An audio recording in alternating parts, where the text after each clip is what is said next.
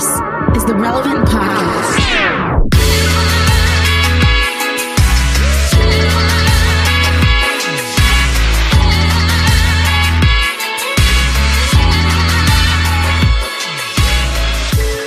It's Friday, April 16th, 2021, and it's the Relevant Podcast. Here in Orlando, I'm your host, Cameron Strang, and joining me from Loverland, Virginia, Jesse Carey. Hello, hello. From Austin, Texas, author, speaker, podcaster, and newly recovered sick person, Jamie Ivey. Hey, guys. I said to the world I had COVID. Okay. I didn't say it on the show. They made me take it out. I kind of said it, and then they were like, don't say it. Oh, he literally said everything but COVID. He literally was like, yeah, Jamie's not here. There's a pandemic happening. I'm not saying that that's correlated, but you can read between the lines. And that's what you just heard from Nashville, Tennessee, artist, producer, mogul, Derek Minor. What up? He is not sick. I'm not sick. Jamie is newly officially recovered. not sick. I think I'm recovered, hopefully. How you feel back to normal?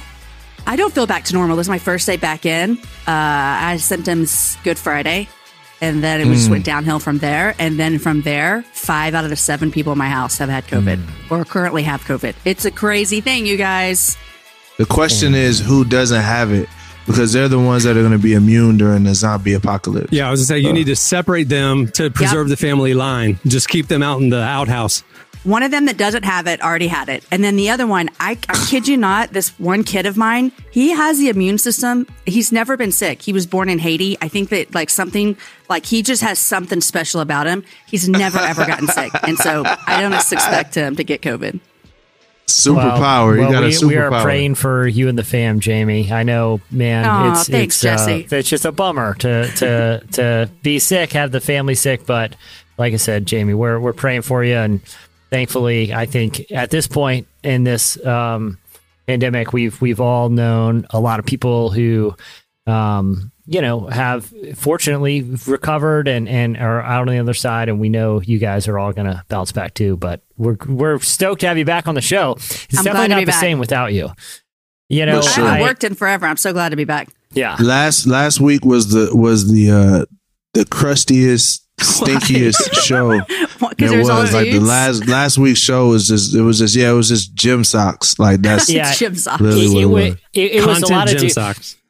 Yeah, and I feel like I was reviewing some of the things I wanted to talk about today earlier, and I'm like, I'm glad Jamie's back for this because this is, last week was like it was a great show. I appreciate everyone who listened, but it was like one of those episodes of one of your back in the day when sitcoms would occasionally have, you could tell like some of the casts were out, and it was like one of those where they just shoestring a plot and do a bunch of like throwbacks, like looks back. It still works, right? When it comes on, it's not a total rerun. It's still kind of a fun thing. But now we're back in it. It's sweeps week, and now we pull out all the stops. That's what they used to do. I want to introduce our new cast member. True. My nephew, our newly discovered nephew that's joining the cast. He's going to move in with us, guys.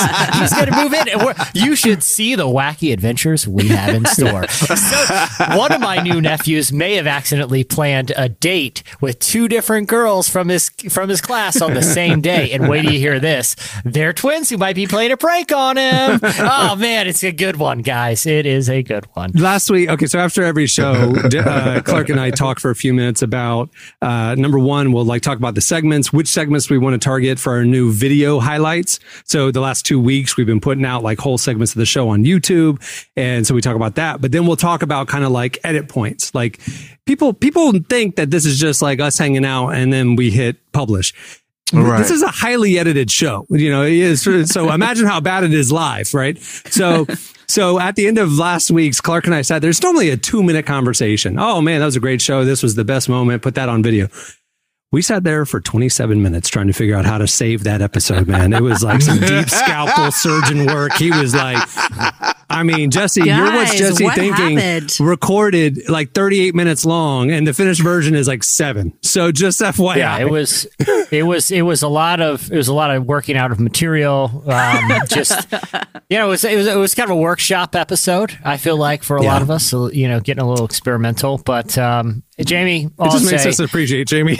as glad we are as to have you back. The listeners are. I'm so glad to be back. Although I kind of like it when y'all kind of go off the rails. So I don't know what I missed, but it wasn't a fun go off the rails. It was okay.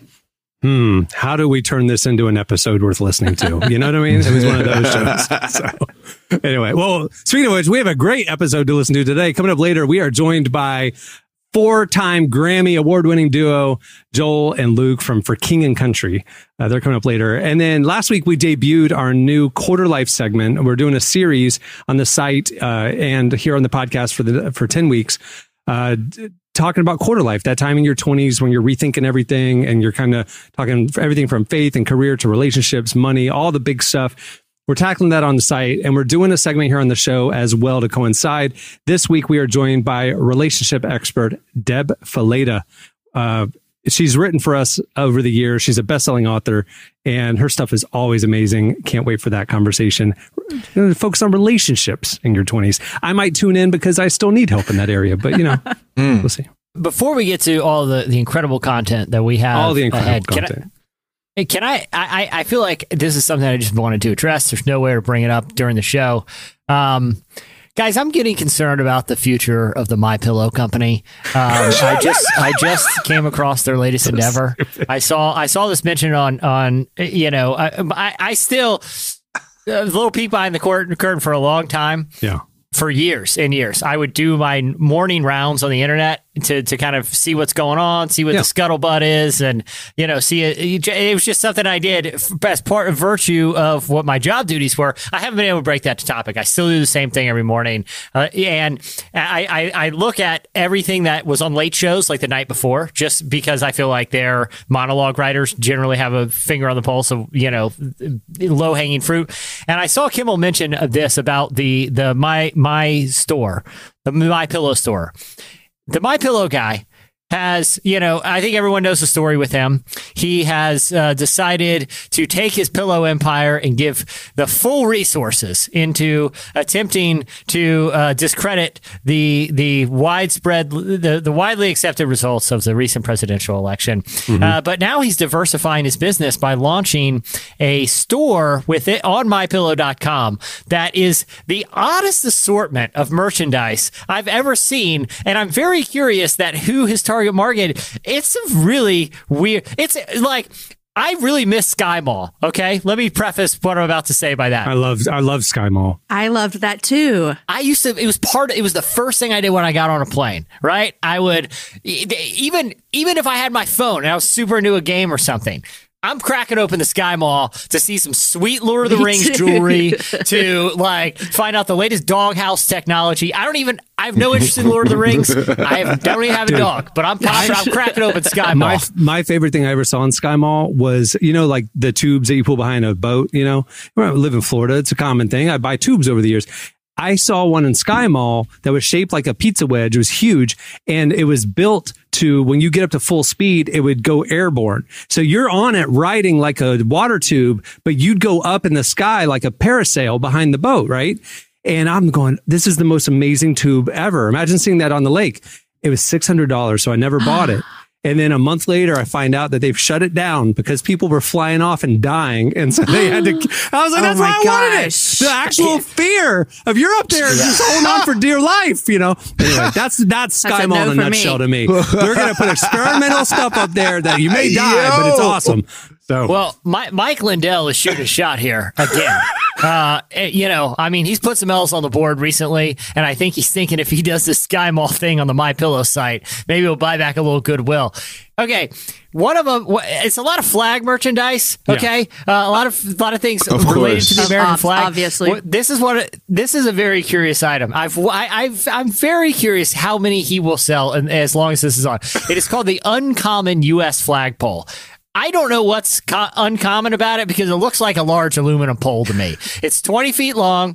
It's made of aluminum, and the flag, which in the display is an American flag, is not included. Anybody want to know how much this aluminum pole is going for? This is what made me concerned about the legal issues that Mike Lindell is facing. $39.99. What makes it uncommon?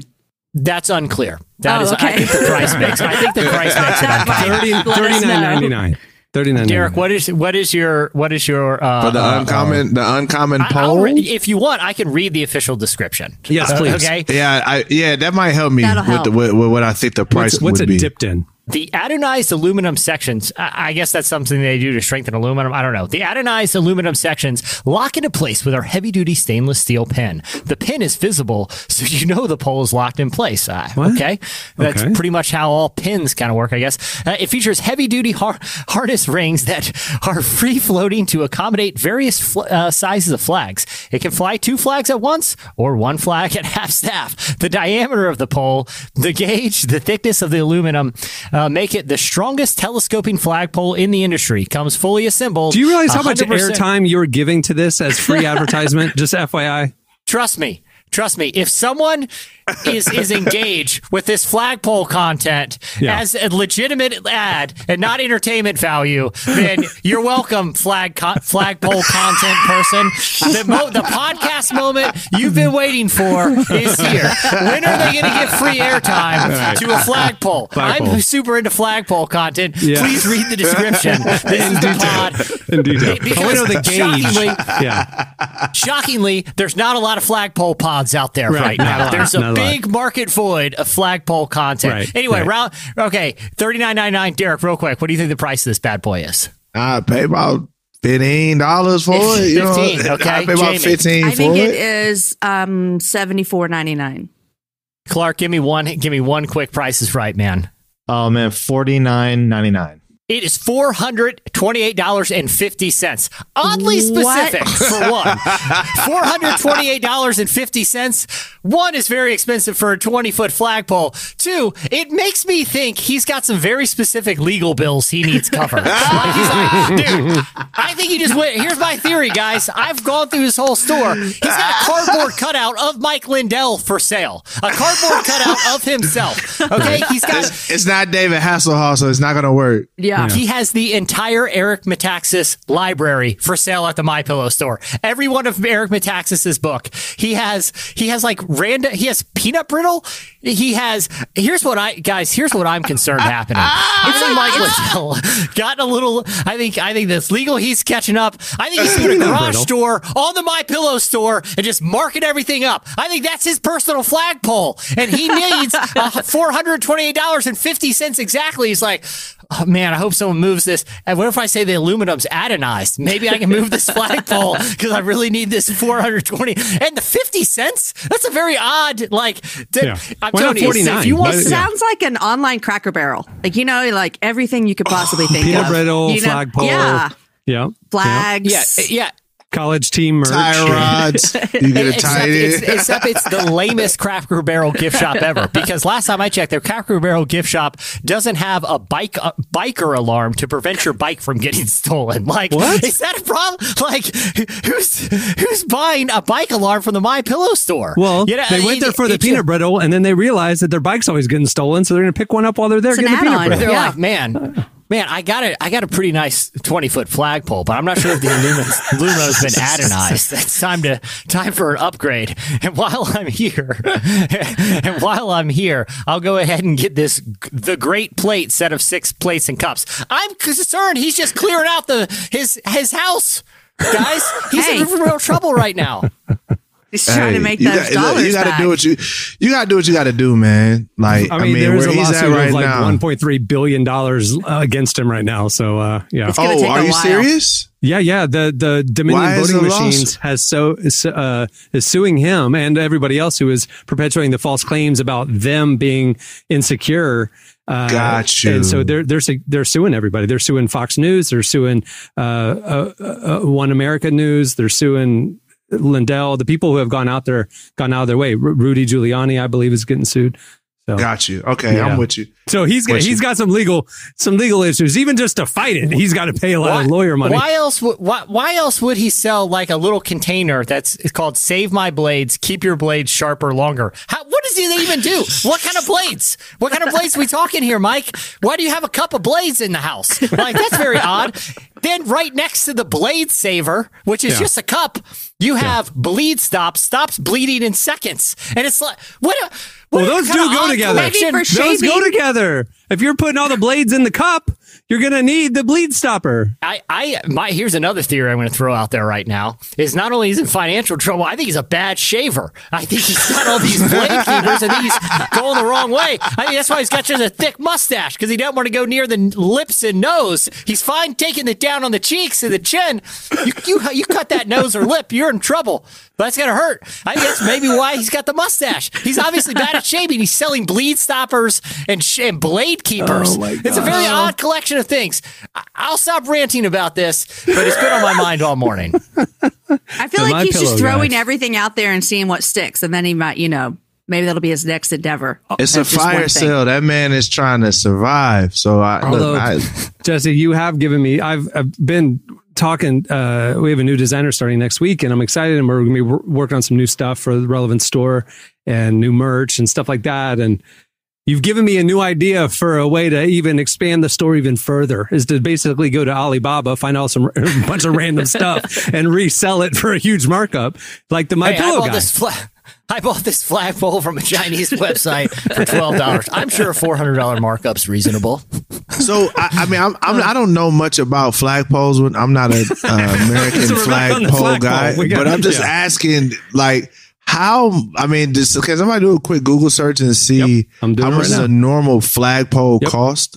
I'm looking. Have any of y'all ever bought a flagpole in your life? No, but I have two neighbors that have one. I've never bought a flagpole. So. I've never bought a flagpole. Okay, here we go. Flagpoles residential. You could have one for $95. It's 25 foot.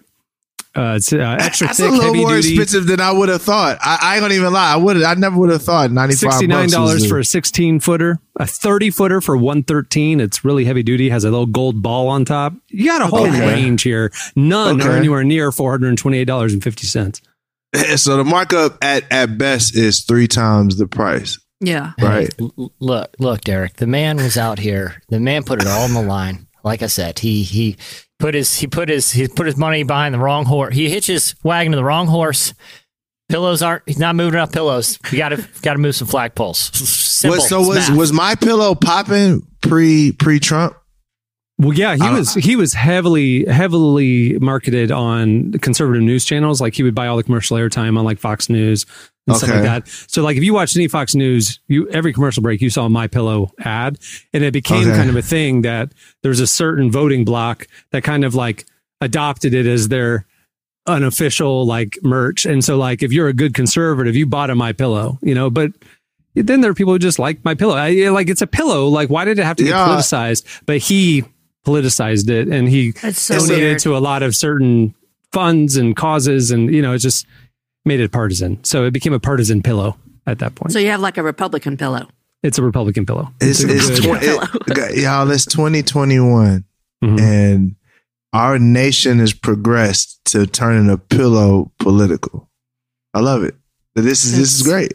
I'm with it. I love it. All right. Well, moving the show along, there is a lot coming up. I had mentioned our guests already, but I didn't tell you what's happening at the end of the show. A couple weeks ago, you guys remember we did Epic Battle. It was actually the first video segment we did from the show. Epic Battle. It was to settle the debates once and for all. Just no more online debates. We're settling the debates. It's the battle. We only got through 3 rounds, and you guys... Well, we heard from you. We heard loud and clear. You needed some more things settled. So we're bringing it back for round 2. Epic Battle 2. Electric Boogaloo is coming up at the end of the show. Don't miss it. I'm excited. All right, stay tuned. Right now, up next, Slices.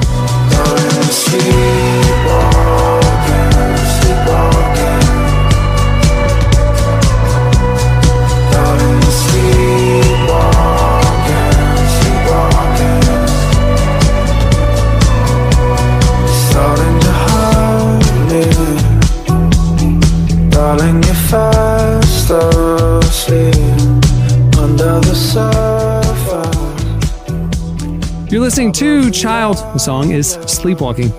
If your child is sleepwalking, the song has instructions on what to do about it.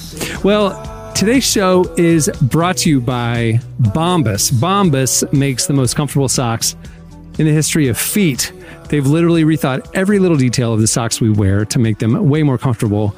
And I can vouch. They are literally my favorite sock. I give them as Christmas presents. They are not cheap, but they are a quality that will last, and they're incredibly comfortable. And I can vouch. I am a customer, not just with them being a sponsor. I am a customer of Bombas, have been for years, gave them as a Christmas present this year. It is a treat. It is a splurge. Best sock you'll ever come across. I promise. And the cool thing is they actually do more than just keep your feet comfy and cozy. They help give back to the most vulnerable members of our community, because for every pair of socks you purchase, Bombas donates a pair to someone in need. The generosity of Bombas customers has allowed them to donate over 40 million pairs of socks and counting through their nationwide network of more than 3,000 giving partners.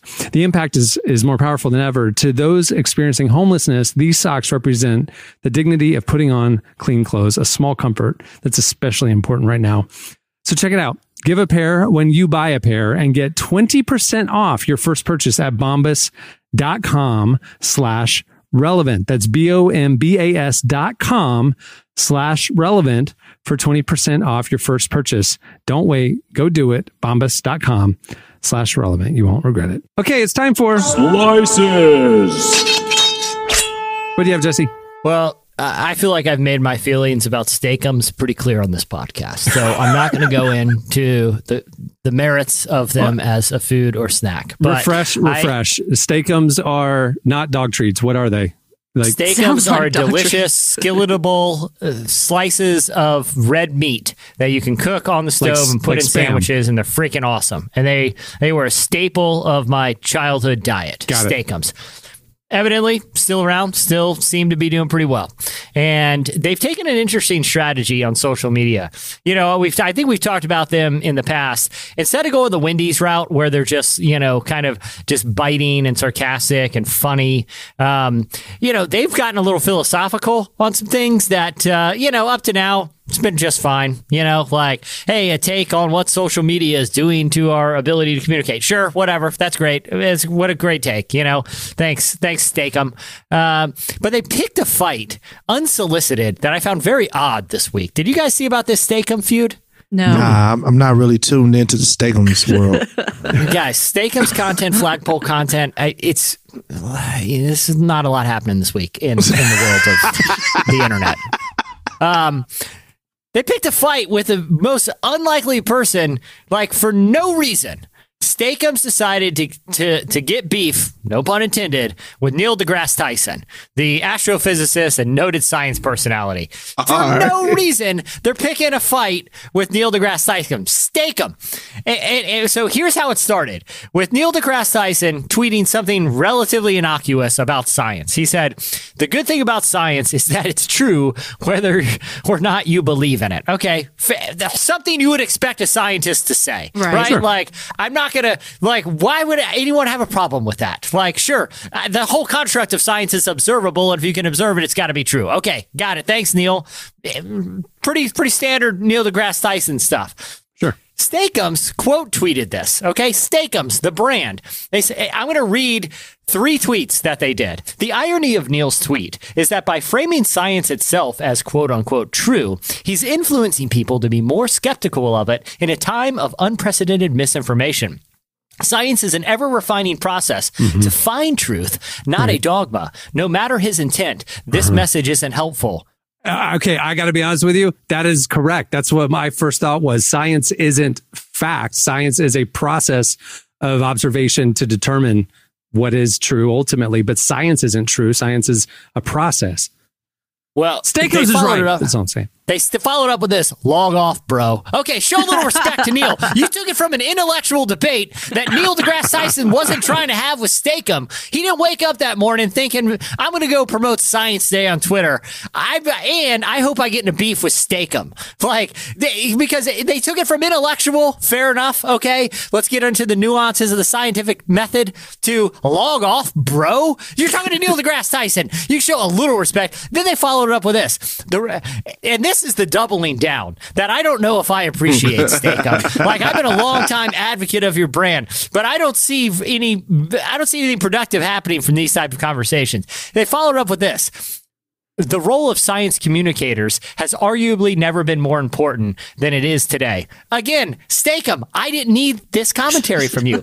People need more relatable, nuanced explanation that encourage critical thinking and less pompous, clout-chasing sound bites that's so polarization. That's what he was doing, Steak-'em. Then they followed up this obligatory thread to remind people that we're a brand selling products. So everything we do is based on self-interest to grow our business. How does this grow your business? Like, I get we're talking about Steak-'em, but who's going to be like, oh man, are they the ones picking beefs with scientists on Twitter? I think I'm going to go eat them for lunch today. It's just a very odd strategy that Steak-'ems is trying in real time on Twitter right now. They're doing what they do, which is, I mean, listen, that is the only way in the year 2021 with all these algorithms to be able to bring attention to your brand is to just do something outlandish. So let's have a intellectual beef with Neil deGrasse Tyson with a steak company. Steak is in quotes. I don't even know if we can technically call it steak. Legally, they have to call it a steak-'em. Right. So let's have an intellectual beef over science via this, and now we're talking about it on the Relevant podcast. Yeah, that's what I'm saying. Jesse fell for it again. He's gonna go buy some Steak-'ems, it's not falling for it. I feel like this isn't like setting. I don't feel like they set this publicity trap. You know, this isn't like a stunt. I think that I honestly think this is an indictment on just how like toxic and dumb Twitter debates have gotten. Like, I don't think they're doing this in a self-aware way. I think they want to. I think whoever's no, there is no self-awareness. It's not like, hey, but we loved Cosmos, Neil, or like, hey, but you join us for a steak, Neil. It's log off, bro. Like, that seems like, why are you coming at me? Like, why Steak-'em just randomly picking a fight? I think it's just, I honestly, here's what I think it is. I think everyone, including brands, feel an obligation to speak into things that aren't their lane because that's just how Twitter's evolved. You see it a lot, obviously, in like circles we all run in, where just because like someone is a noted leader in the Christian space, and their background might be in relationships, it might be in finance, it might be in theology, but all of a sudden they feel like they got to now, I'm not saying everybody, but there are people who just feel like, well, because I have some platform, I am obligated to share my opinion on everything, whether I'm an expert about it or not. And that suddenly it's escalated to the point where it's not even that newsworthy that a steak company is picking a fight publicly with a noted intellectual in the science space. It just seems bonkers to me, but also a weird indictment of just how Twitter's evolved, you know? Like they should just stick to the Steak-'ems. Yeah, I mean, or pick fights in their lane. Shut up and dribble, Steak-'ems. That's like, tell Steak-'ems to shut up and dribble. Dude, you did. You just told him to shut up and dribble. Look, man, if Steak-'em wants to come at Sizzler, do it. I'd watch. Hey, gloves off. Steak-'em v. Sizzler. You are literally the person who tells LeBron James via Twitter to shut his mouth about social issues or education or whatever. Shut up and dribble. You just told Steak-'ems to shut up and dribble. Derek's dead on right. LeBron James is a role model to millions of children around the world. Well, he's using his platform to speak into social issues. You show me one kid with a Steak-'ems jersey. Steak-'ems raised you. You said it yourself that Steak-'ems raised you. Why would you speak to your forefather like this? Your babysitter like this? Your mentor. I didn't think you'd be so close-minded, Jesse. I didn't think you'd be so close-minded. Respect your elders, bro. Well, it's not even John Steak-'em out there. You don't know. What? It might be John Steak-'em. Sign it, John Steak-'em. Sign it, John Steak-'em. Maybe I'll show you more. Show yourself, Steak-'em. Time out. Show yourself. His name is John Steak-'em. Is that the actual person for real? No. Okay. I was like, yo. It's Peter Steak-'em. This is amazing. I was going to say, if you were born with the name John Steak-'em, I feel like your path is pretty clear. Like, I'm going in the steak. I'm going in the steak business. All right. So you've had a lot of time on the couch to find stuff. What do you have, Jamie? But a lot of time on the couch, but your brain stops working when you have COVID. That is a fact. That is true. Is that true? What was the worst part of it? The worst part, like the body aches and stuff. And my headache hurt so bad one night, I thought it was going to explode. But you guys, I still can't smell and taste. Ooh. Oh, that's I have a friend who got it.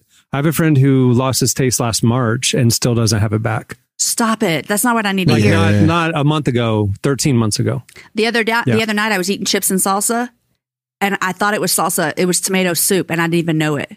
And I was just eating it. You guys, isn't that awful?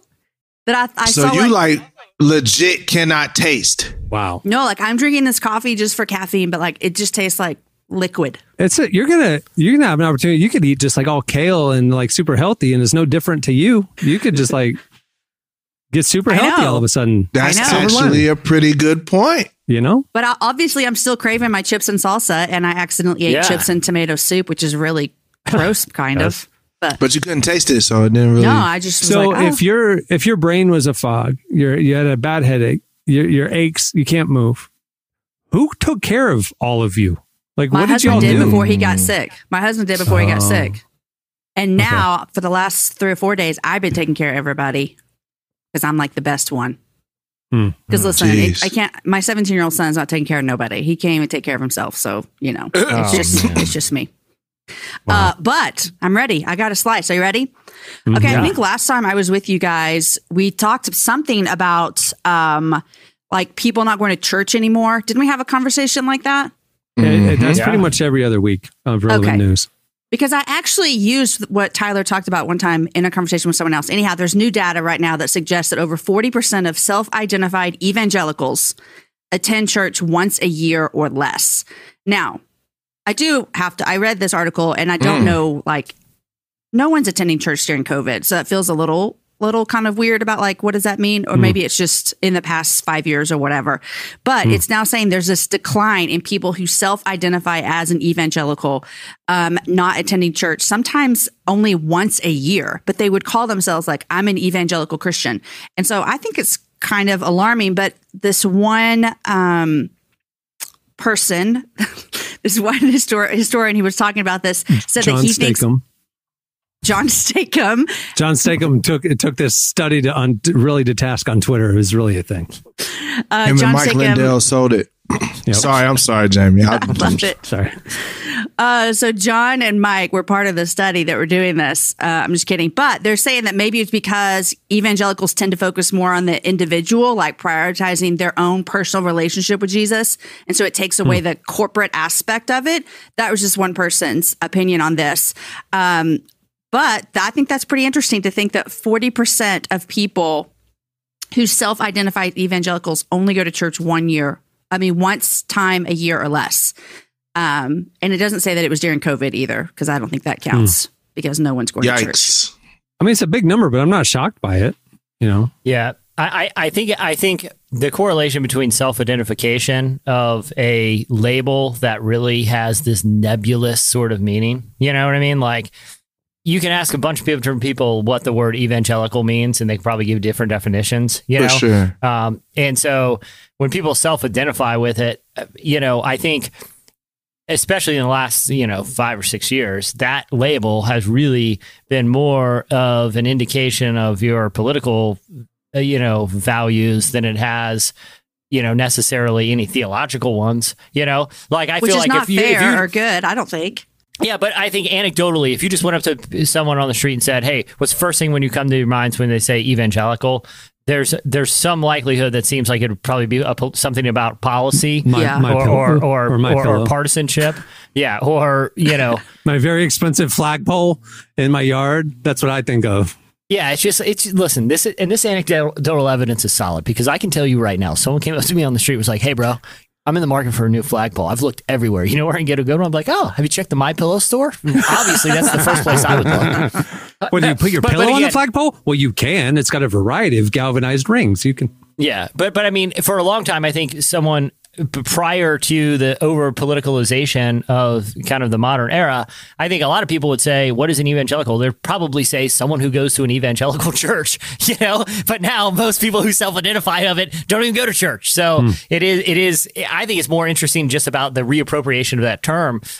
It's just as interesting as it is with the kind of habitual practices of Christians in America. This guy said that you're right, that if you were to ask people, what is it evangelical, you'd get different answers from all kinds of people. But this one historian said the 4 markers of evangelicalism are, number 1, a high regard for the Bible. Number 2, a focus on Jesus' death on the cross. Number 3, a belief that everyone needs to be evangelized. And then number 4, prioritizing expressing the good news of Jesus through social action. Those are what he said would be the 4 things that would make up an evangelical. FYI. But like, I feel like evangelicals read Christianity Today. I don't know of anybody under 40 that would identify with that term or understand that definition. They would listen to that list and go, yeah, I check those boxes, but I go to Hillsong Church. So I don't, it's just like different world now. Like, I don't think anybody identifies with that term.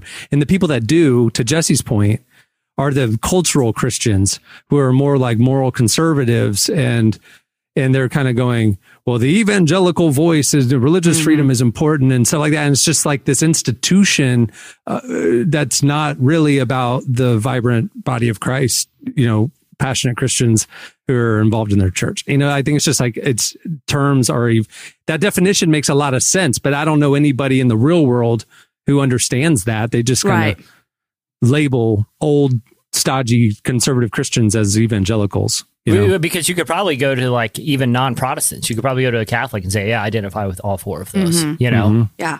It's interesting. All right. What do you have, Derek? So, as you all know, our beloved Alex Trebek is gone from Jeopardy. I grew up watching that man, like I grew up like wanting to be on the Jeopardy show. So there's a void there. We're looking for the new host, and somebody has stepped up that I would have never guessed. LeVar Burton is on a campaign right now, reading Rainbow. My man from Star Trek was a Geordie LaForge with the, he played with that, and then also, yep, and he played Kunta Kinte. That's what I know him for. You know what I mean? We had to watch Roots growing up, so. He wants to be the Jeopardy host, and I think that it would be great. Imagine LeVar Burton with that smooth voice being the Jeopardy host. I think he'd be a dope host. I think it's dope. Is he up for it, or is he on his own personal campaign? No, he's campaigning. So what he's doing is he has a little signature thing or whatever. I don't know, some sort of campaign. He has over 200,000 signatures trying to get them to bring him on as the show. Yeah. So he's going hard for it. He's going hard for it. You know who his main competition is right now? Who? Aaron Rodgers. Aaron Rodgers just did a 2-week stint as a guest host, as sort of an audition. Aaron Rodgers, the football player? Everybody studying on Aaron Rodgers, man. Thank LeVar, you. Right? Everybody studying on Aaron Rodgers. Thank you.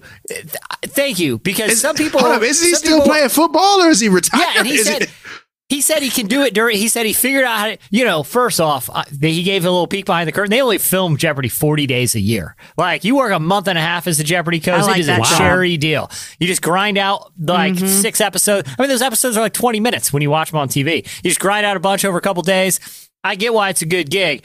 But if you have Aaron Rodgers up there, it becomes an Aaron Rodgers show, right? Like, everyone's just getting, like, the episodes he did, like, people were razzing him about being a quarterback. LeVar Burton the guy had a show about reading books, okay? Like, that's the kind of guy you want for Jeopardy. Someone who if it was Sports Jeopardy, have Rodgers be the host, right? Shut up and dribble, Rodgers. Oh, my gosh. I'm joking. It's a callback, guys. All I'm saying is LeVar Burton makes way more sense. But here's my thing: if I was a Green Bay Packer fan or player, I would really be nervous. Like, I'm like, Rodgers is cashing it. Like, look, he got his. He's check. on his way out. He's like, look, he's on his way out. He's like, next season we're not going to the Super Bowl. Why? Because I'm going to be focused on Jeopardy right now, and I'm going to be rusty when I get to camp. So just letting y'all know, we're not going. And I got paid a lot anyway. So sorry, guys. Yeah. My thing is, if I'm watching it, who are the contestants? Brilliant, the most brilliant minds. You know, if the host is like, meh. That's incorrect. Like a jock or something. Here's the correct answer. The contestants are gonna be like, you didn't know that? Like, don't judge me. It has to be another intellectual, is my point. It has to be somebody that has like some sort of gravitas, like a professor kind of a vibe. And then it's like, oh yes, you are the curator of the knowledge. And then we are, you know what I mean? If it's just like a personality, it's like, you're not smart. What I'm if smarter Neil than you. deGrasse Tyson was Dude, somebody like that. That's what I'm saying.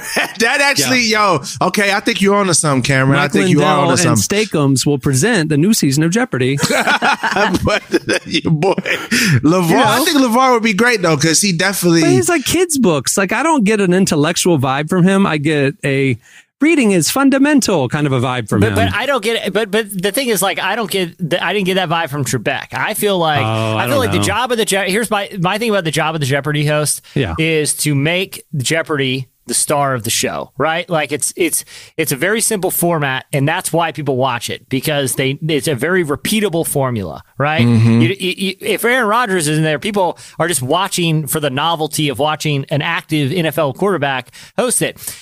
LeVar Burton's been in broadcasting his whole life, right? Like, he's a professional broadcaster. Aaron Rodgers is a professional quarterback, right? Put a broadcaster up there who knows how to make do service to the show, not just service to his personal brand. I think I'd go LeVar here. Yeah, I don't think you have to be Neil deGrasse Tyson smart, but you do have to be credible. Smoking cigar with you know what I'm saying, a little cognac, and can recall a whole bunch of facts from 1940 smart. Like, you got to be that guy smart. Although it's not like they have to know all the answers, but I always thought Alex, I was like, he's like the smartest man I've ever seen, but he's really just hosting the show with the answers. For sure. But like, you got to have a poise, kind of like a news anchor. You talked about the cognac and the tweed and stuff, and I immediately thought of Ron Burgundy. I'd watch a Ron Burgundy host it. You know what I mean? Yeah. I think that'd be great. But like you need that vibe of like somebody who has some gravitas, who can sit at the anchor desk, who can, you know what I mean? Like, Aaron Rodgers just doesn't even have the voice for it. You know, he's just got to have that, I don't know, credibility. Yeah. So I feel like he's gonna tell me what happened on the third down. Yeah. You're like, I didn't know. Look at that. That's interesting. Hey, everyone, we're going to call an audible on Double Jeopardy right now. Well, there goes your Aaron Rodgers interview after the Super Bowl, guys. and just to let you know, we have a marvelous prize pack. We have a adamantium aluminum flagpole with a retail price of $428 and randomly 50 cents. So, pretty big deal, guys. All right. Well, that'll do it for Slices. Stay tuned. Up next, for King and Country, join us. We'll be riding a tide in the sky, so we're live on waves. I'm in love with the thought of being in love with you. You can bring me along for the rest of your life if you wanted to. We'll be riding the tide in the sky, so we're live on waves of blue. I'm in love with the thought of being in love with you. Being in love with you. Being in love with you. You're listening to Majid Jordan. The song is Waves of Blue, the new single. Love them. Well, today's show is also brought to you by BetterHelp. Now, 2020 was interesting and it was hard, so let's do a mental health check-in. How are you? Really? What do you need right now? Whatever it is, therapy can help. In 2021, it's definitely okay to talk about our mental health and happiness. We aren't meant to keep everything inside. It makes us sick, and therapy helps that. But what is therapy exactly? It's whatever you want it to be. Maybe you're not feeling motivated right now and would like some tools to help, or maybe you're feeling insecure in a relationship or at work, or not dealing well with stress. Whatever you need, don't be ashamed of normal human struggles and start feeling better, because you deserve to be happy. And now you don't have to worry about finding an in-person therapist near you to help. BetterHelp is customized online therapy that offers video, phone, and even live chat sessions with your therapist, so you don't have to see anyone on camera if you don't want to. It's much more affordable than in-person therapy, and you can start communicating with your therapist in under 48 hours. Join the millions of people who are seeing what therapy is really about. See if it's for you, because you are your greatest asset. Now, right now, Relevant Podcast listeners can get 10% off their first month at betterhelp.com/relevant. That's betterhelp, HELP.com/relevant. Go check it out. Well, Australian-born singer-songwriter duo Joel and Luke Smallbone are the lead singers of the band For King and Country. They're the masterminds behind hit songs like God Only Knows, Burn the Ships, Priceless, and more. They just released their live concert film, and you can check that out right now on YouTube. We sat down with them to talk about learning to collaborate creatively, why we need live music, and what's next for their post-pandemic career. Here's our conversation with Joel and Luke from For King and Country. Step into a new day. We can rise up from the dust and walk away. We can dance upon the heartache, yeah. So light a match, leave the past, burn the ships, and don't you look back. The idea of collaboration, I think, is something that is really becoming more and more. It was so definitive of the COVID-19 era because it created a lot of opportunities for people to work together in very strange ways, which you guys really were early, I feel like, to the party on with together. You a lot of people did it, but you did it kind of early on, and it was really cool to see how that actually worked against all odds. I don't know if anybody knew that was going to work or not. That was just a grace of God moment, Tyler, because so rewind back to January 26th of last year. It was the day of the Grammy Awards. Mm-hmm. It was also the day that, incidentally, Kobe had passed away just a few miles from the Staples Center where the Grammys are held. So it was a very conflicting day. Uh-huh. And we were fortunate to win 2 awards that day, as was Kirk Franklin, and our awards were sort of sandwiched in between each other. And so we were the first people to see one another as we were kind of walking off stage. Did you know him at the time? Were you friends with Kirk already? Little, yeah. Kind of. He would always, what would he say to you, Luke, when he was passing by you all the time? It's like, man, he would never say For King Country. He'd say, man, King Country, how you doing? Put me on the collab. He'd say, put me on the collab list. And I was like, oh, that's something I meant to have because I don't have a collab list. And, now maybe I'll put you, put you on the list. But because we didn't have a list, he was inevitably at the top of the list. And so it was like a few days after the Grammys, actually. We were talking about that song. We'd already written it. And I said, hey, by the way, let me just, pop you this MP3 of this rough track that we're working on. Would you be interested? And man, he went above and beyond. He was like, man, I'm not only going to do this, I'm going to bring my choir in. He rewrote the whole bridge, which would be one thing if it was worse. You'd kind of be like, but it was so much better. It's one of my favorite parts of the whole song now. Uh-huh, so we had that. And then in the middle of quarantine, actually right where I sit at our cottage here, Mariah and I recorded just a video text to Tori Kelly and her husband, and we just sent it over and said, hey, we've got this track and Kirk's on it, and we just really wanted that kind of strong female presence, and we're friends with them, and we're like, would you just sing on it, Tori? And it was like 3 days later, she'd recorded it at home and she'd sent it back. And it was one of those rare moments that collaborations, as you would know, can get really complicated really easily. But it was one of those rare moments that it was like, we had this song talking about what does togetherness look like in a time that was very rapidly becoming socially distanced, politically divided, racial tensions, spiritual division. Like we had all of these layers, and it was just this grace of God that we had this song. And then this 2 white guys, a Hispanic woman and a black man, singing about coming together. It was one of those beautiful moments in music where you just felt like you were being guided towards this thing for the right moment. We will fall together.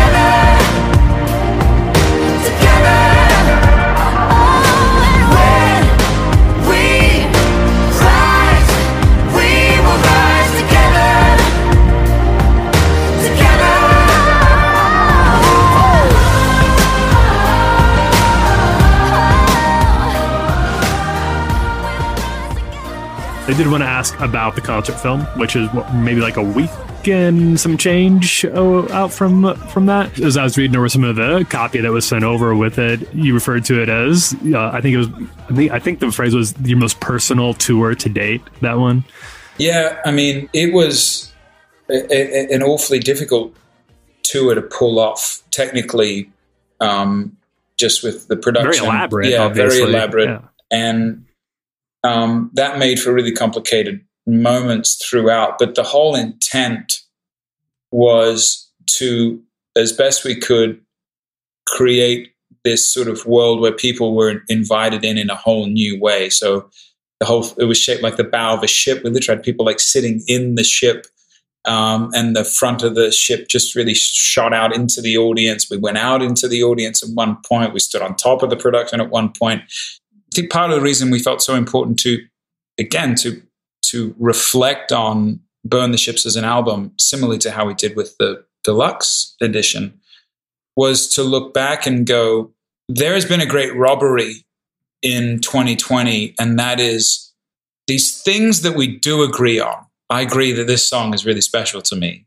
I agree on this football team is a great football team and I want to support them. Whatever it might be, that those really pivotal communal moments, and you obviously take out church as well, these pivotal communal moments where we come together and we say, and we rub shoulders with people who have different political, religious, ideological beliefs from us, and we rub shoulders and we go, yes, but we can agree on this, can't we? Like this is exciting. We're in this really interesting precipice where the medical community is exhausted. We tip our hat to them. The pastors, the therapists, the politicians, they're all exhausted. But the arts community have been sitting on the sidelines for the last year going, put us in, coach. And what we feel right now is this bubbling of going, hey, we're ready, like put us in, because maybe we can be part of the healing. And the live concert film was a small way of us. That's why we wanted to put it on YouTube and make it free and just kind of give it to people versus, on a streaming platform, whatever, was just going, hey, here you go. Remember this. Remember what this was like. And we're going to get back to this soon. And it's going to be maybe more special than it ever has been. And more important, I would say. All the people say,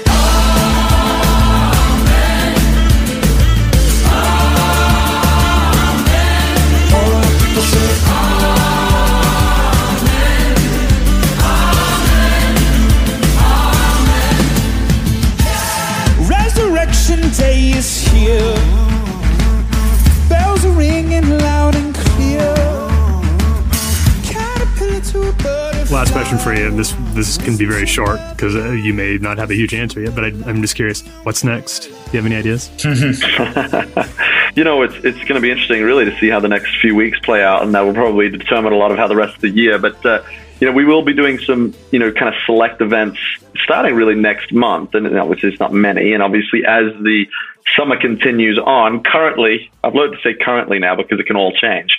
Currently, as the end of the summer, it kind of picks up. There's some festivals that are looking to play that are outside, and obviously playing through all the circumstances of what they've got going through their local governments. We are planning a fall tour, also a Christmas tour.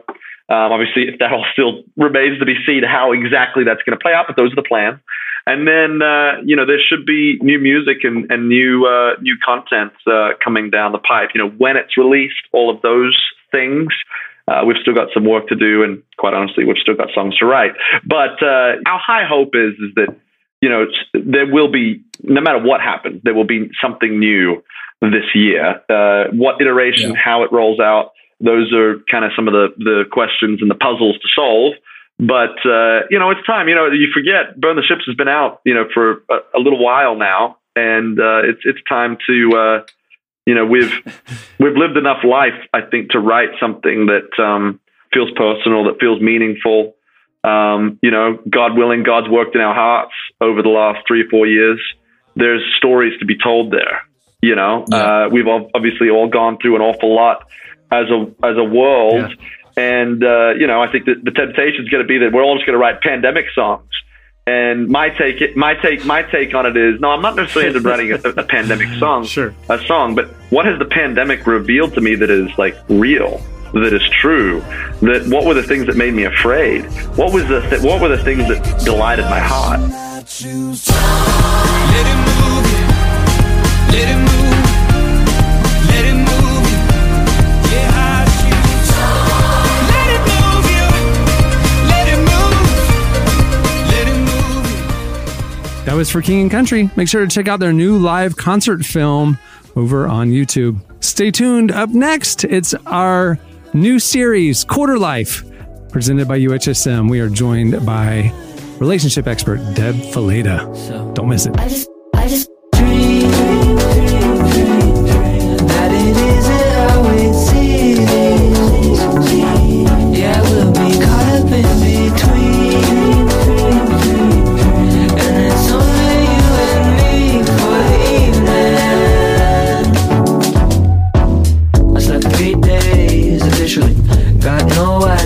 what you said to me. I go to sleep so you'll be next to me. You're listening to Still Woozy. The song is Rocky. If you're still woozy, I mean, you tried to walk, it'd be kind of rocky. That makes sense. Well, like I've mentioned, our new series, our 10-week series, Quarter Life, is brought to you by our friends over at UHSM. You got to go check them out, and we appreciate their support of this amazing series. Now, what is Quarter Life? This segment that you're about to hear and the articles we're publishing over at relevantmagazine.com every Tuesday and Thursday right now will cover a wide array of topics like career, faith, relationships, mental health, wellness, so much more with well-known authors, entrepreneurs, faith leaders, and others, talking about topics that matter to people specifically in their 20s and that quarter life time of life. Content's meant to encourage and inspire you to make the most of that season. This week, we are joined by dating, marriage, and relationship guru Debra Fileta. Debra is a licensed professional counselor and author of True Love Dates, also Choosing Marriage and Love in Every Season. She also has a new book coming soon, so stay tuned for that. We sat down with her to talk about how to have healthy and happy relationships in your 20s. And if you're not in your 20s like me, we can probably learn a lot as well. Here's some of that conversation.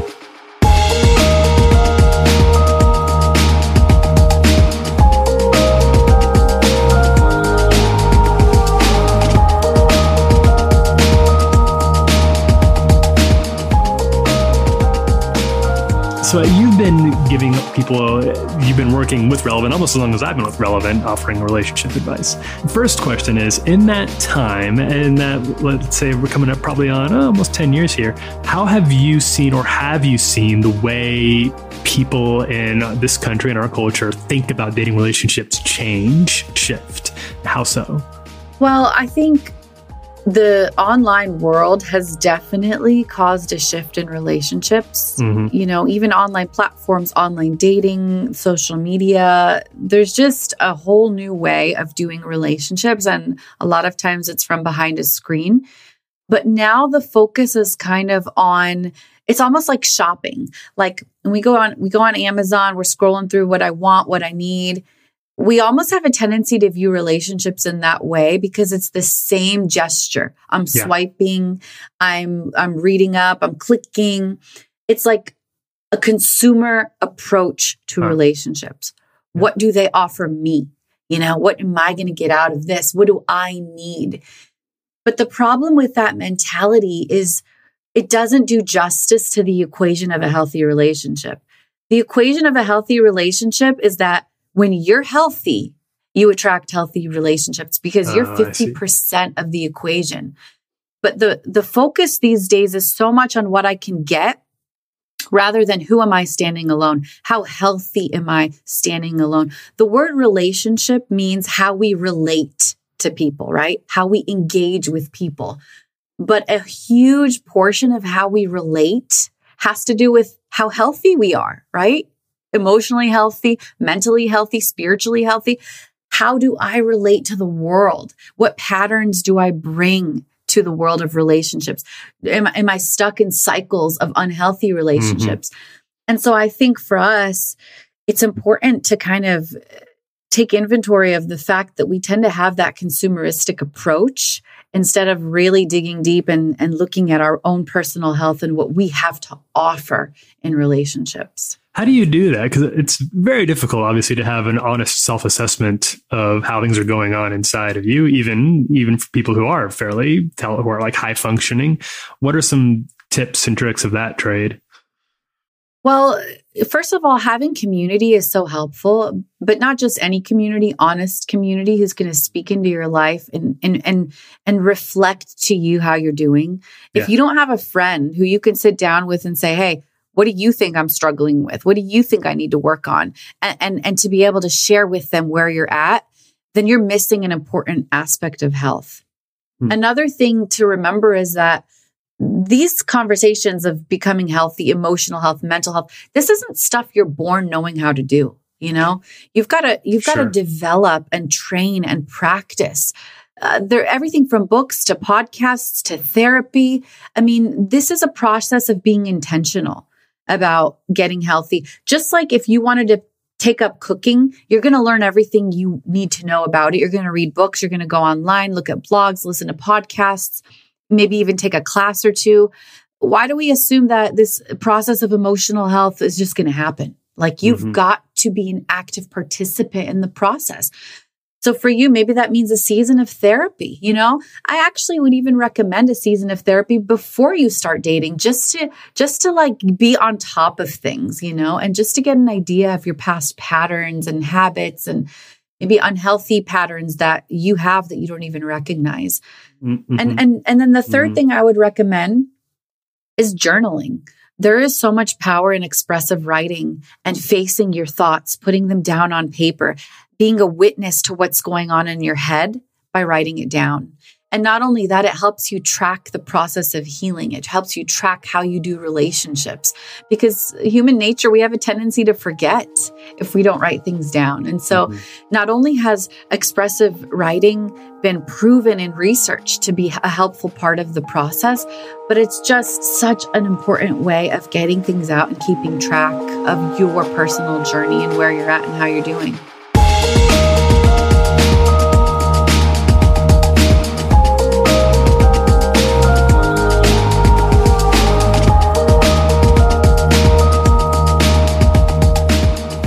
That was Deb Fileta. Go check out the rest of that conversation in the Quarter Life section, which you can find at relevantmagazine.com. Just click right there. It's in the Life section. It says Quarter Life. Click on it. It's presented by UHSM. While you're there, you can click out or check out what UHSM is doing. Thank you so much for their support. Quarter Life. Go check it out. Stay tuned. Up next, it's Epic Battle. Without it, life is wasted time. Look inside your heart and I will look inside mine. Things look so bad. This week on Relevant Recommends, we're talking about Crying in H Mart. It's the new memoir from Michelle Zauner, better known to indie rock fans as Japanese Breakfast. In it, Zauner writes about her experience of losing her mother and how she healed through a combination of soul searching and Korean cooking. You can read more about it at relevantmagazine.com.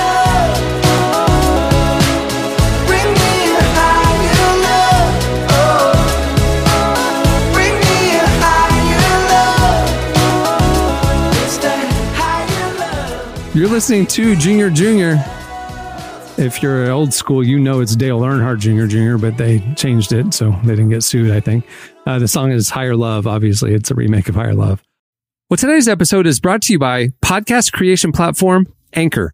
If you haven't heard about Anchor yet, it's the easiest way to make a podcast. First of all, it's free. There are custom tools that allow you to record and edit your podcast right from your phone or computer. Anchor will then distribute your podcast for you so it can be heard on Spotify, Apple Podcasts, and every major platform.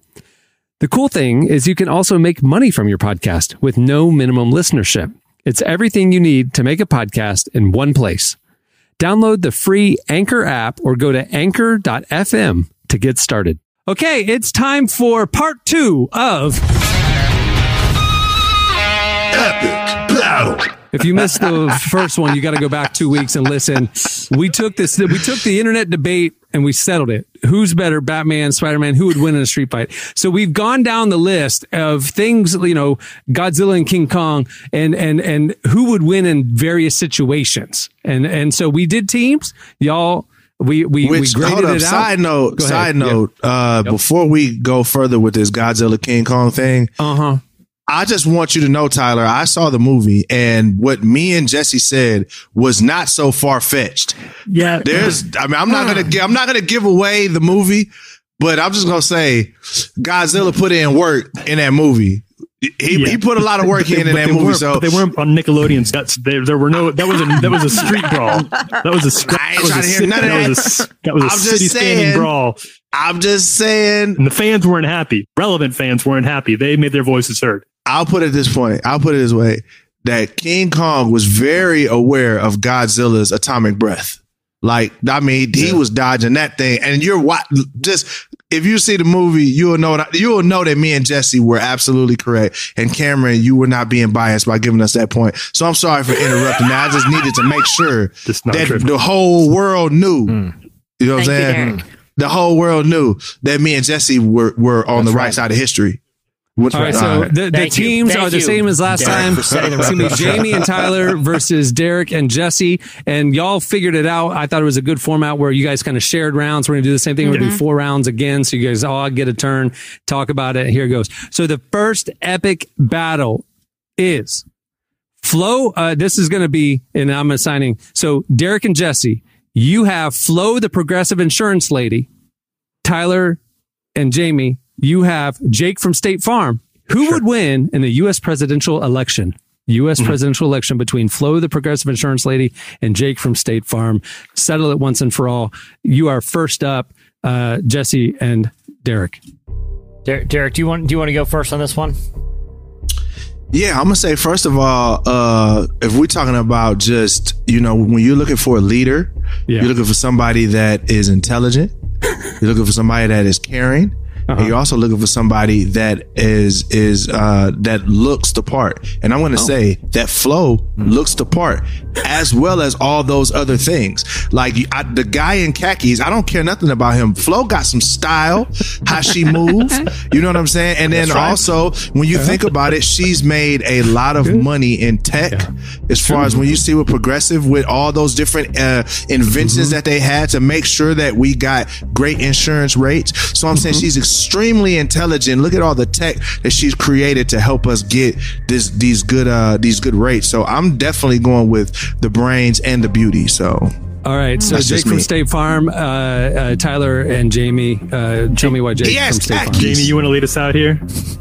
I'll lead us out here, yeah. One of the things that you look for when you're looking for a presidential campaign is someone who can handle questions really well. And Jake from State Farm is always having to answer questions coming at him from random people, from athletes, from little kids, and he's always ready and he's always kind in his answering. He never belittles anyone. He is quick on his feet with his answers, and he really is out for the good of all people. We can see that when he talks to all of his friends in the commercials and athletes. He is thinking, how do I do the best for the most people? And that's the kind of person that we're looking for in a president these days. Okay. All right, Jesse and Tyler, Jesse and Derek, do you have a response? Yep. Derek, I think you made the case for Flo better than I could, so I'm going to go attack at here. I don't trust Jake from State Farm one little bit. The man has no self-awareness. He's wise. Yeah, the wife is right to be suspicious. Yeah, you're on the phone with Jake from State Farm. It's 3 o'clock in the morning. Who is updating their insurance at 3 o'clock in the morning? Okay.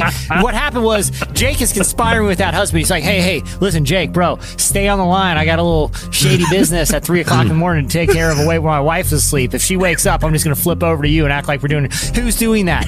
Something shady with Jake.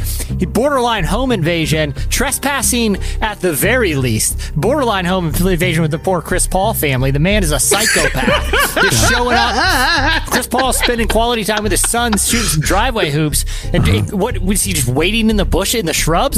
Like, the man has no self-awareness. Yeah, he gets things done, but I'd be the first week in office. We're having a big time scandal with that sleazeball coming in. Jesse, I'm surprised if you're going attack at it. I'm actually thinking about it. I'm surprised you didn't go, we can't trust him. He's going to quit on the job and get replaced with another Jake from State Farm. Exactly. I don't even know who you are, We Jake. don't know who he is anymore. Yeah. Who's the real Jake from State Farm? I'm behind that red shirt and khakis. Yeah. The president isn't just a red shirt and khakis. Yeah, I got to step up. All right. And final word, Tyler and Jamie. Why is Jake from State Farm going to win the U.S. presidential election? First of all, Cameron, I'll appreciate it if you wouldn't jump in and give Jesse and Derek an assist at the end there. That would be like, I feel like I don't even know why I'm bothering with this anymore because next thing I know, Flo's going to have laser breath and she's going to shoot out based on my understanding of the rules. You mean one that's canonically accurate to the character? Yeah, well, I would assign something like that. I'm going to join Jesse,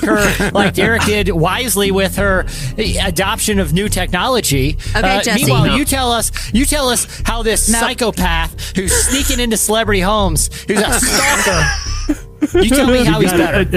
First of all, my girl wears an apron all the time. Just keep things neat. Okay, so I am going to go attack at here, and I don't want to be the first one to say it, but I think we all know it's true. Even the people who are supporting Flo here, Flo is probably the most irritating spokesperson on television. She does not.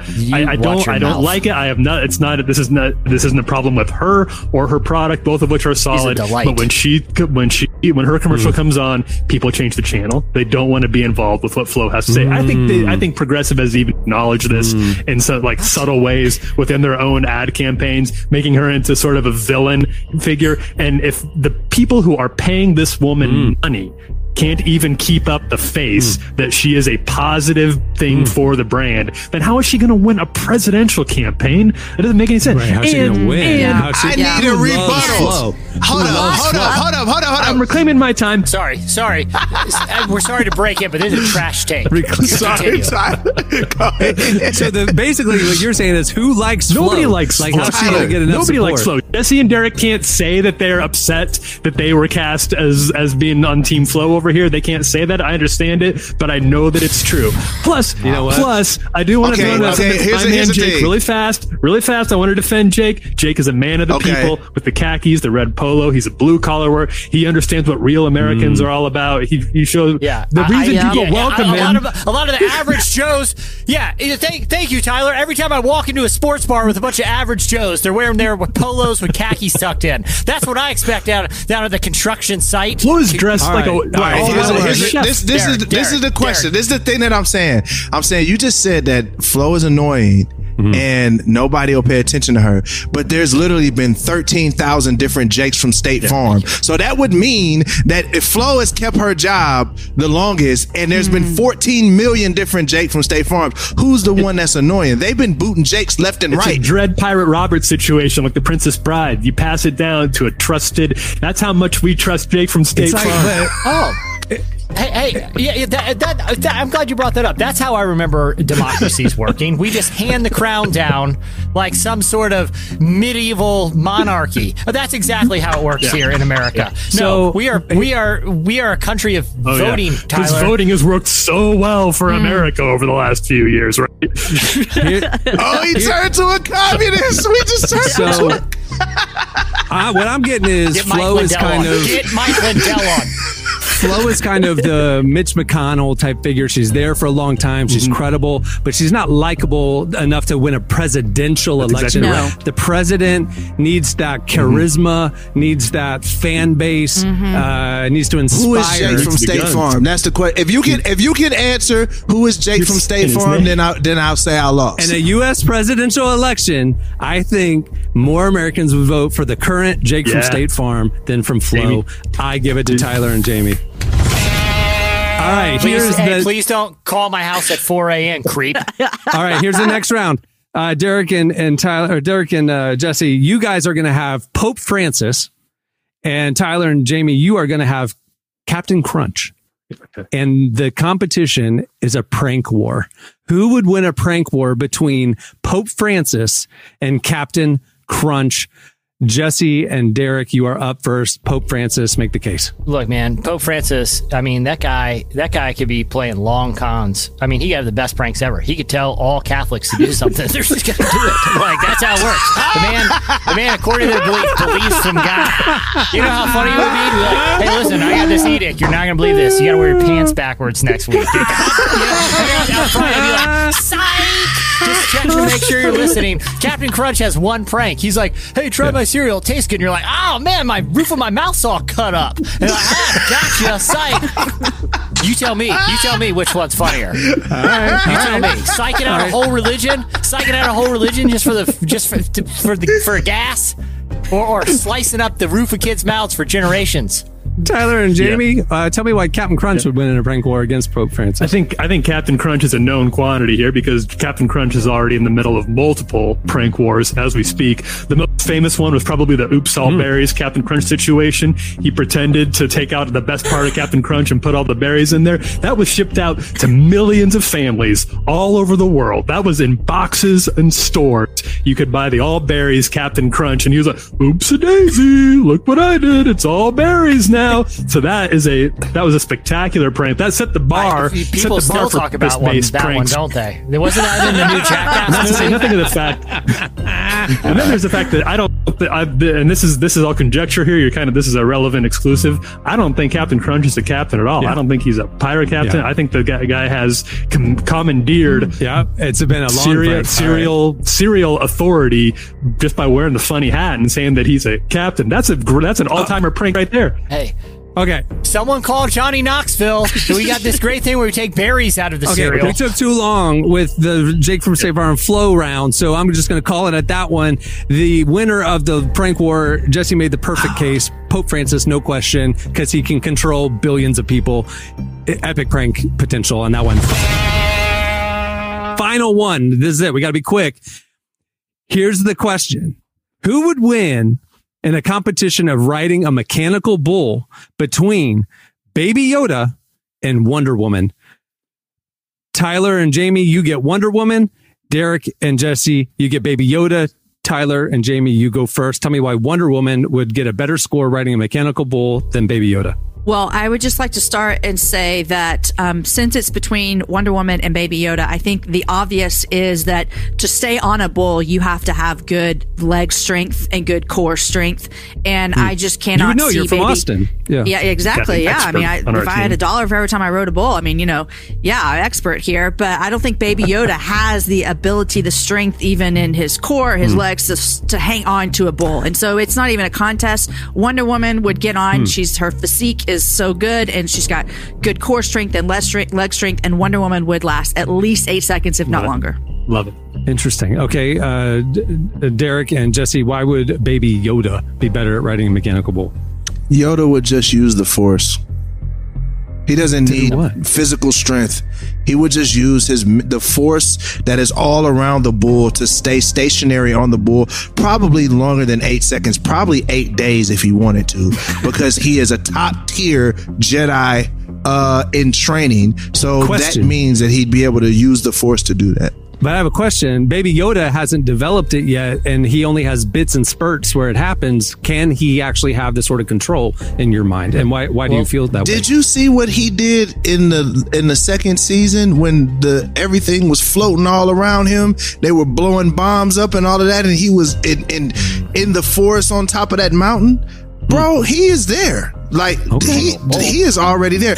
Plus, now at the end of The Mandalorian, he's training with Luke Skywalker. Bruh, he's just one day with Luke would get him 8 seconds of Force strength. That's all he needs. So I think it's a go. One day in your courts. And I don't mean to be the Debbie Downer here, but I'm just going to say something that everyone's thinking. Wonder Woman has shown remarkably poor judgment when it comes to transportation up to this point. She has an invisible jet. Okay, yeah. When she is seated in the invisible jet, you just see a seated person flying around. Okay, so here's my thing. That is way more conspicuous. But doesn't she have a magic lasso? We're talking about a bull here. Yeah, but hold on. Listen. If you're outside your house and you're like, hey, there's a jet flying over. Okay, cool.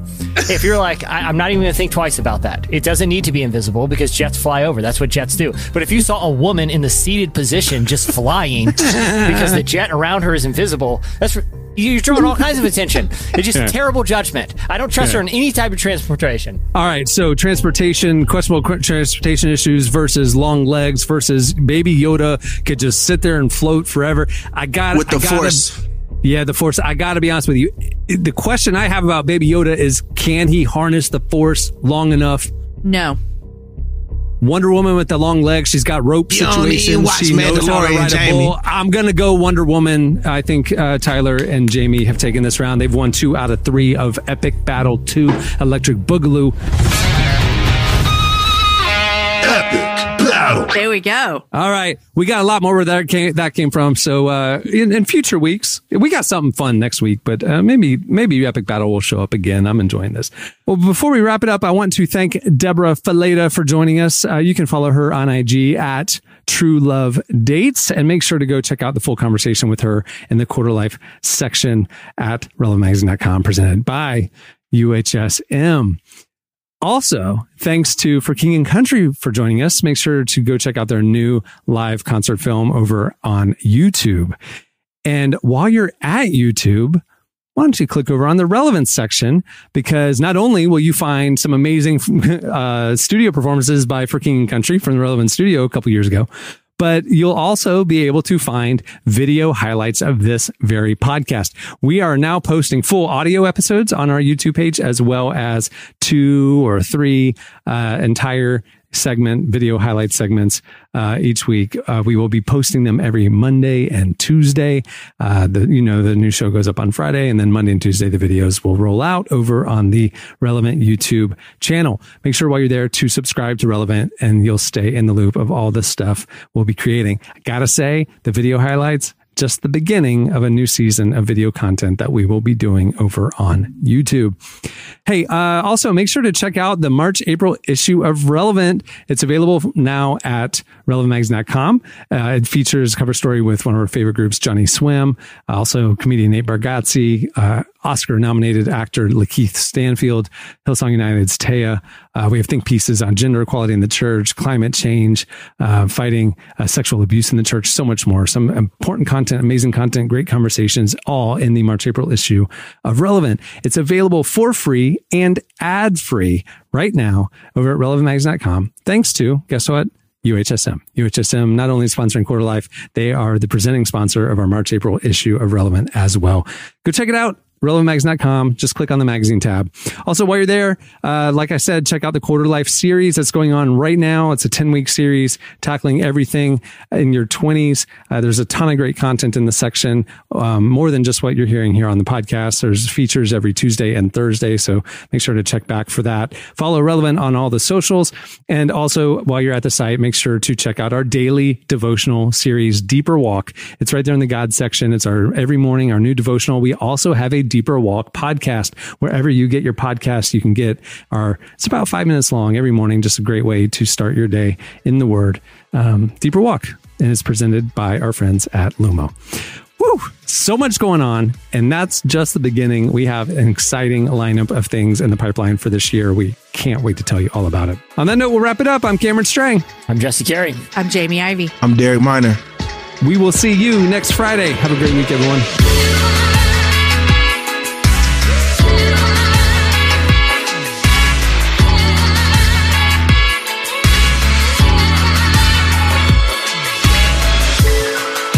Thanks for listening to the Relevant Podcast. Check out our features, interviews, and news updates every day at relevantmagazine.com. And make sure to follow Relevant on Facebook, Twitter, and Instagram for the latest. For more great podcasts, browse the shows on the Relevant Podcast Network, which you can find at our site. And while you're there, don't miss the all-new era of Relevant Magazine. A new issue releases every other month at relevantmagazine.com.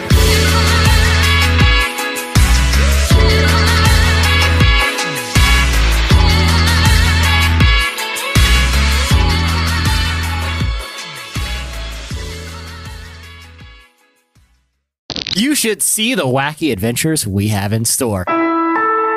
Relevant Podcast Network. Everybody in your crew identifies as either Big Mac Burger, McNuggets, or McCrispy Sandwich. But you're the Filet-O-Fish Sandwich all day. That crispy fish, that savory tartar sauce, that melty cheese, that pillowy bun. Yeah, you get it. Every time. And if you love the Filet-O-Fish, right now you can catch 2 of the classics you love for just $6. Limited time only. Price and participation may vary. Cannot be combined with any other offer. Single item at regular price. Ba-da-ba-ba-ba.